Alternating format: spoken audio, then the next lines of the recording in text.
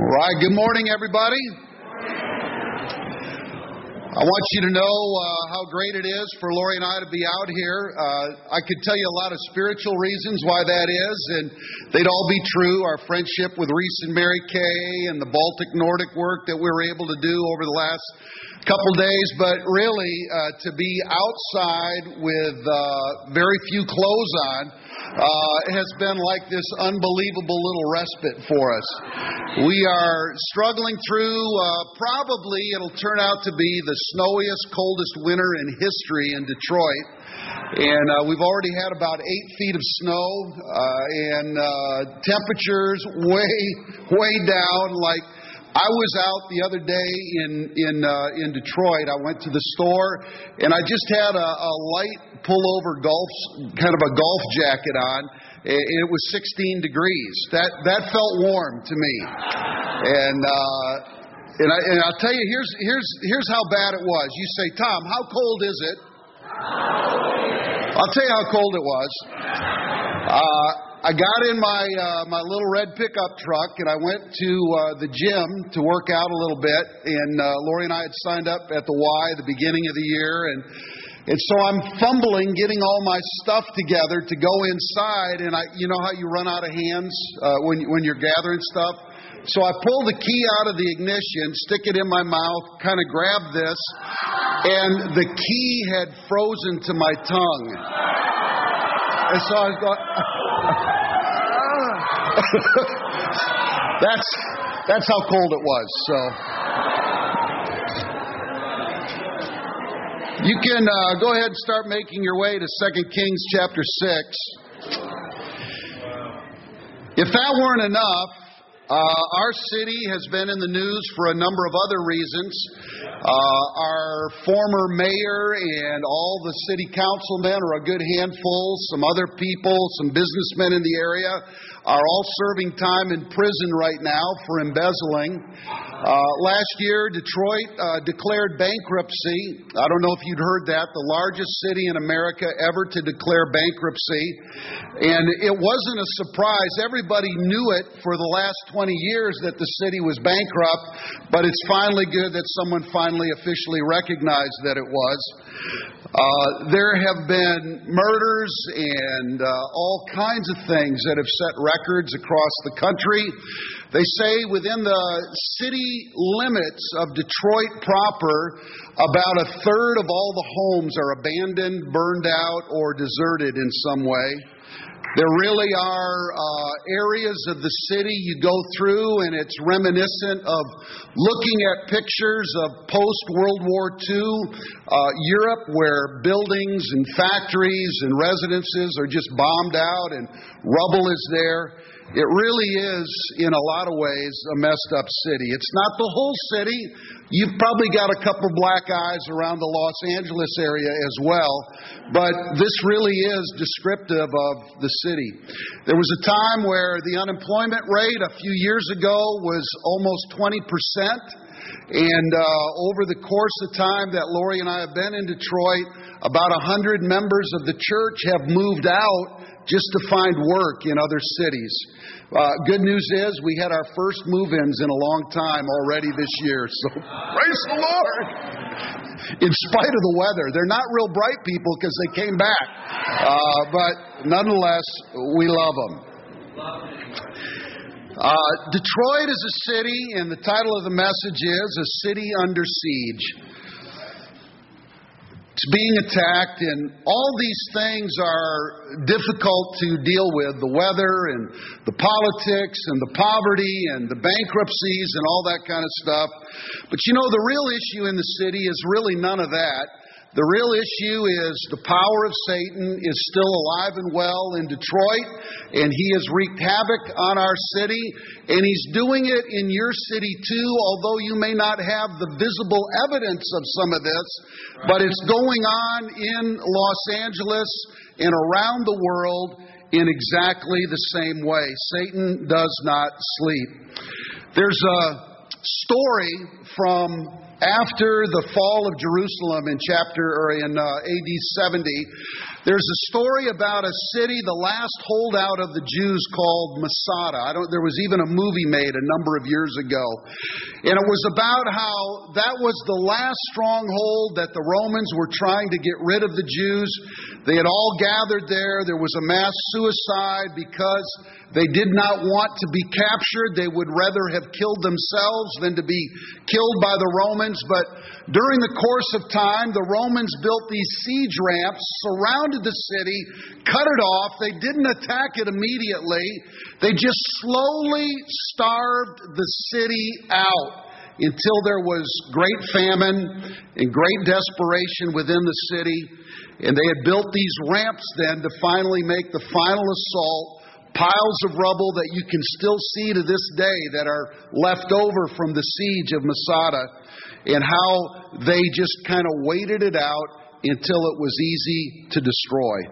There's a lot of spiritual parallels with that, because that's exactly what Satan is trying to do with each and every one of us every day of our lives. He's trying to cut us off from God, from disciples, from goodness, and from our Bibles, and from prayer. And if he can slowly starve us out, then eventually he'll weaken us to a point where it doesn't have to take a big thing to knock us out. It could take something simple because we have no strength from our spiritual starvation. Let's look in chapter 6, beginning in verse 24. Sometime later, Ben-Hadad, king of Aram, mobilized his entire army and marched up and laid siege to Samaria. There was a great famine in the city. The siege lasted so long that a donkey's head sold for 80 shekels of silver and a quarter of a cab of seed pod for 5 shekels. I did the math on this to kind of help myself understand this. The donkey's head was approximately $640 in our currency today. Now, I would go out and buy a side of beef or something like that, but for a donkey head, probably not. I don't know if you've had any experience with this. I used to live in San Diego before I met Lori, and I had a good friend that grew up in Tijuana, Mexico. And he invited me down to his family cookout, which I was eager to do. They didn't speak English. He did. It was a backyard cookout, and I was looking around trying to figure out where the meat was, for the barbecue.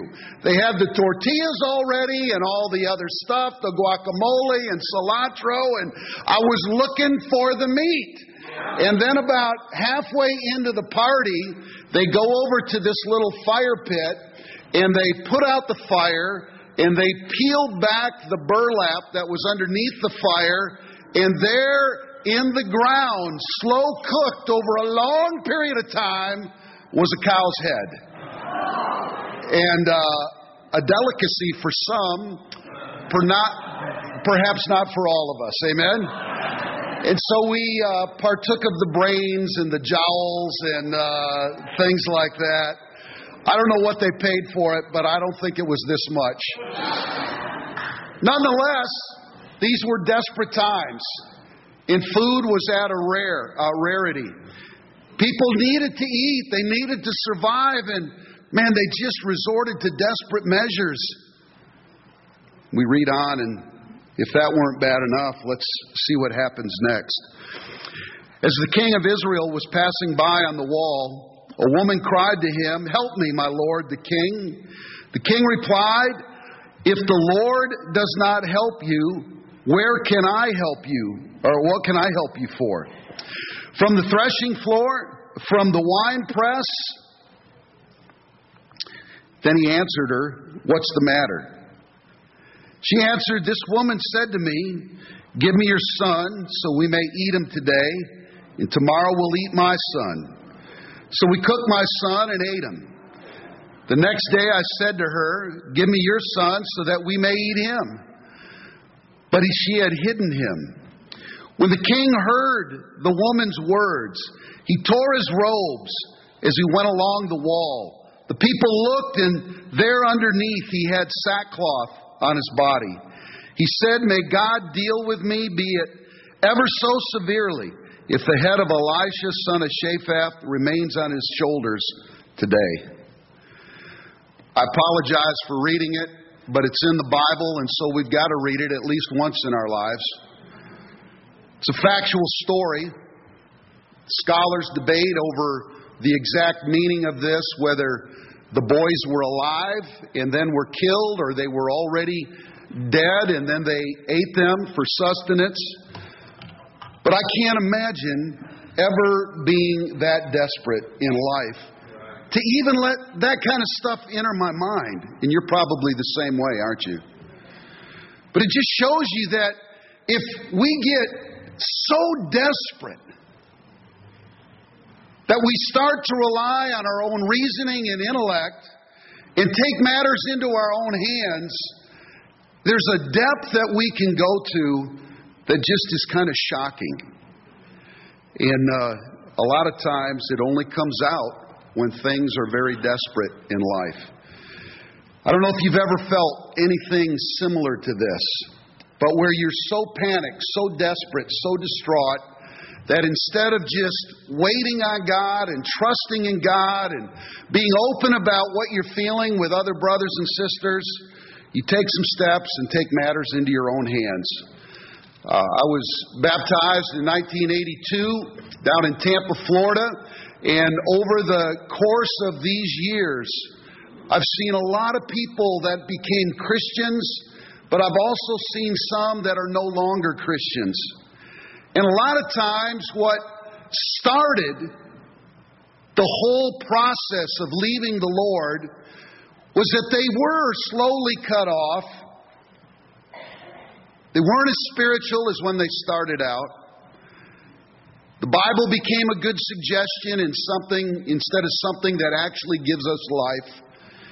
And then some desperate thing happened in their life, some tragedy, some hardship. Just like our brother talked about, his heart being broken. And then they took matters into their own hands and decided to find relief someplace else. You know, we're all subject to it. There's not a one of us in this room that is not subject to this. If we ever let go of our walk with God, fail to hold on to it tight, we set ourselves up for desperate times and perhaps making some desperate decisions. Right. The king, so ticked off by the whole story, as you could imagine, but instead he turns his anger towards somebody else. He tries to blame it on somebody else. And in this case, he blamed it on the man of God, Elisha. It's never a good idea to blame God. I've been through some things that I won't be totally open about here. A lot of people know it. Some hardship within our family and some desperate situations that I feel. And there was a time where I was really angry at God, why He let certain things happen and why He didn't protect certain situations. I don't know if you've ever been there. Didn't make any sense. God, I've given you my whole life. I've done everything that I think you've asked me to do. I've gone wherever you've wanted me to go. Sometimes places that I didn't even want to go. And all I asked was that you would not let this thing happen. And there was some time that I was angry with God. I'm saying that not to suggest that that's a good idea, but just to be honest and open with you that that's where I had gone at a couple times in my life.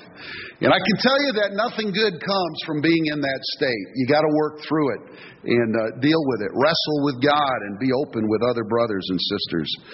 But this king decided to take his anger out on Elisha. He was getting ready to have his head lopped off. Let's read on. Verse 32. Now Elijah was sitting in his house, and the elders were sitting with him. The king sent a messenger ahead. But before he arrived, Elisha said to the elders, "Don't you see how this murderer is sending someone to cut off my head? Look, when the messenger comes, shut the door and hold it shut against him. It's not the sound of his master's footsteps behind him." While he was still talking to them, The messenger came down to him, and the king said, "This disaster is from the Lord. Why should I wait for the Lord any longer?" Elisha said, "Hear the word of the Lord. This is what the Lord says. About this time tomorrow," and he goes on and talks about how everything's going to turn around. Elisha, even himself, spiritual giant, strong, walked with God, God's man, God's prophet, God's leader of Israel spiritually at this time. He even has a moment of panic when things are really desperate, doesn't he? You see that? He's afraid. He wants these elders to protect him. You probably would too. But he wavered in his faith just a little bit. We don't get this feeling that he was totally trusting God with every fiber of his being. But instead, he wanted these elders to watch out for him as well. He says to the people coming after him that everything's going to turn around. The exorbitant price for a donkey's head was going to be cheap the following day, and so would everything else. Verse 2. The officer on whose arm the king was leaning said to the man of God, "Look, even if the Lord should open the floodgates of heaven, could this happen?" "You will see it with your eyes," answered Elijah, "but you will not eat of it."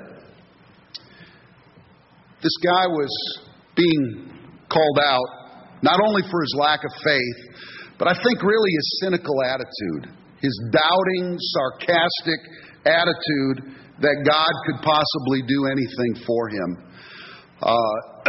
Have you been there before? Where you read promises in the Bible, and you know they're for you, they're written there. All the good things are there for us, and all the bad things are there for us as well. But we sometimes scoff at the good when we're in a bad place spiritually. Because God hadn't acted at the time we wanted Him to act, it's easy to have this cynical attitude towards God. Does prayer really work? Does the fellowship really encourage me? Is the Bible really true for me? And, this man had a very sarcastic thing, and you'll find out in a few minutes what happened to him as a result of that. As the story goes on, we get into this next section, beginning in verse 3. And to me, these are the heroes of chapter 6 and chapter 7. 4 guys hanging out, exiled from their city, experiencing the famine, but they've got things that are even worse. Let's look in verse 3. Now there were 4 men with leprosy at the entrance of the city gate. They said to each other, "Why stay here until we die? If we say we'll go into the city, the famine is there, and we will die. And if we stay here, we will die. So let's go over to the camp of the Arameans and surrender. If they spare us, we will live. If they kill us, then we'll die." They were jacked up, no doubt about it. But their reasoning was really good, right? They had already resolved to the fact that death was right around the corner. And why should I just sit here and wait for it to happen? Maybe, just maybe, if I take a step in one direction or the other, God will do something. And so they reason, look, we're goners anyway. We might as well make a try at this thing. And so that's exactly what they do in the next verse. Verse 5.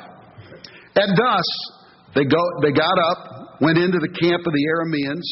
When they reached the edge of the camp, not a man was there. For the Lord had caused the Arameans to hear the sound of chariots and horses and a great army. So they said to one another, "Look, the king of Israel has hired the Hittite and the Egyptian kings to attack us." So they got up and fled in the dusk and abandoned their tents and their horses and donkeys. They left the camp as it was and ran for their lives. The men who had leprosy reached the edge of the camp and entered one of the tents. They ate and drank and carried away silver, gold, and clothes and went off and hid them. They returned and entered another tent and took some of the things from it, hid them also. Can you imagine how fired up these guys were?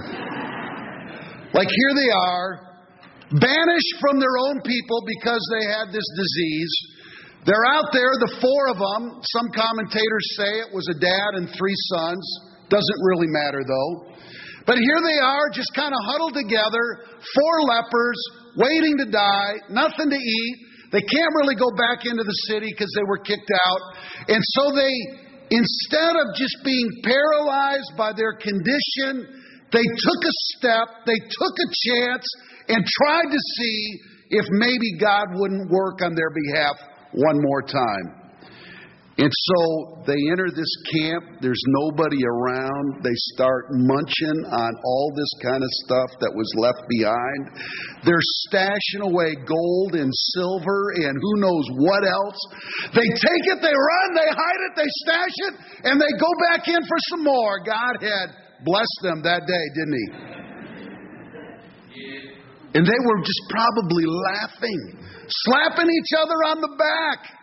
Who cares? We've still got leprosy, but at least we're eating and we're pretty rich right now. But then in the midst of their celebration, and celebrate they should, they say this in verse 9, because it says, then they said to each other, we're not doing right.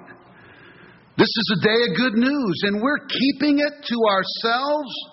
If we wait until daylight, punishment will overtake us. Let us go at once, report this to the royal palace. So they went and called out to the city gatekeeper and told them, we went into the Aramean camp, and not a man was there, not a sound of anyone, only tethered horses and donkeys, and the tents left just as they were. The gatekeeper shouted the good news, and it was reported within the palace. You know, somewhere along the way in their celebration, and their pain being eased and their needs being met, they realized that God had given all of this to us. And if we hoard this for ourselves, God is not going to be happy. And so it came upon them that not only did God bless them personally, but God intended to bless them so they in turn could be a blessing to their people that were starving just as much as they were just a little while ago. And I think this is an important principle for us to remember. It's so easy, and I'm saying for myself too, it's so easy to take God's blessings for granted. It's so easy to take things that are blessings from God as entitlements from God. Well, God's supposed to do it anyway. And if we're not careful, we can hoard the goodness and the blessings of God and forget about sharing them with our brothers and sisters, whether it's here locally or around the world, or even with our neighbors and our family and acquaintances. You know, God helped you become a Christian because He loved you and He wanted to bless you with that. And He set everything up. He put you in the right place at the right time. He worked the soil of your heart and got it just where He wanted it to be. And then somehow or another, He put the right person in your path. And maybe they invited you over for dinner to start, or maybe they invited you to a church service, or maybe they invited you to a Bible talk, or maybe they just listened as you spilled out your heart. But nonetheless, God set all of that up so you could see what He was about to bless you with. And then as we studied the Bible, we got to a point where we were all ready to say, Jesus is Lord, right?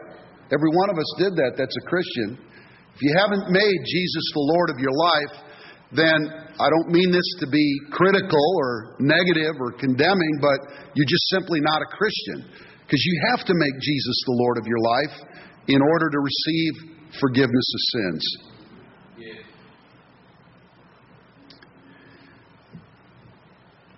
And then throughout our lives, we have been able to be a blessing to other people.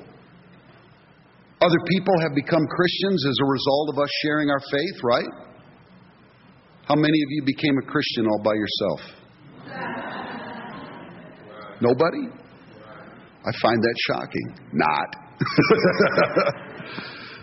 Think about all of us in this room and the people that we've been able to serve. Whether it's a simple meal or helping them move from one city to another, or being there.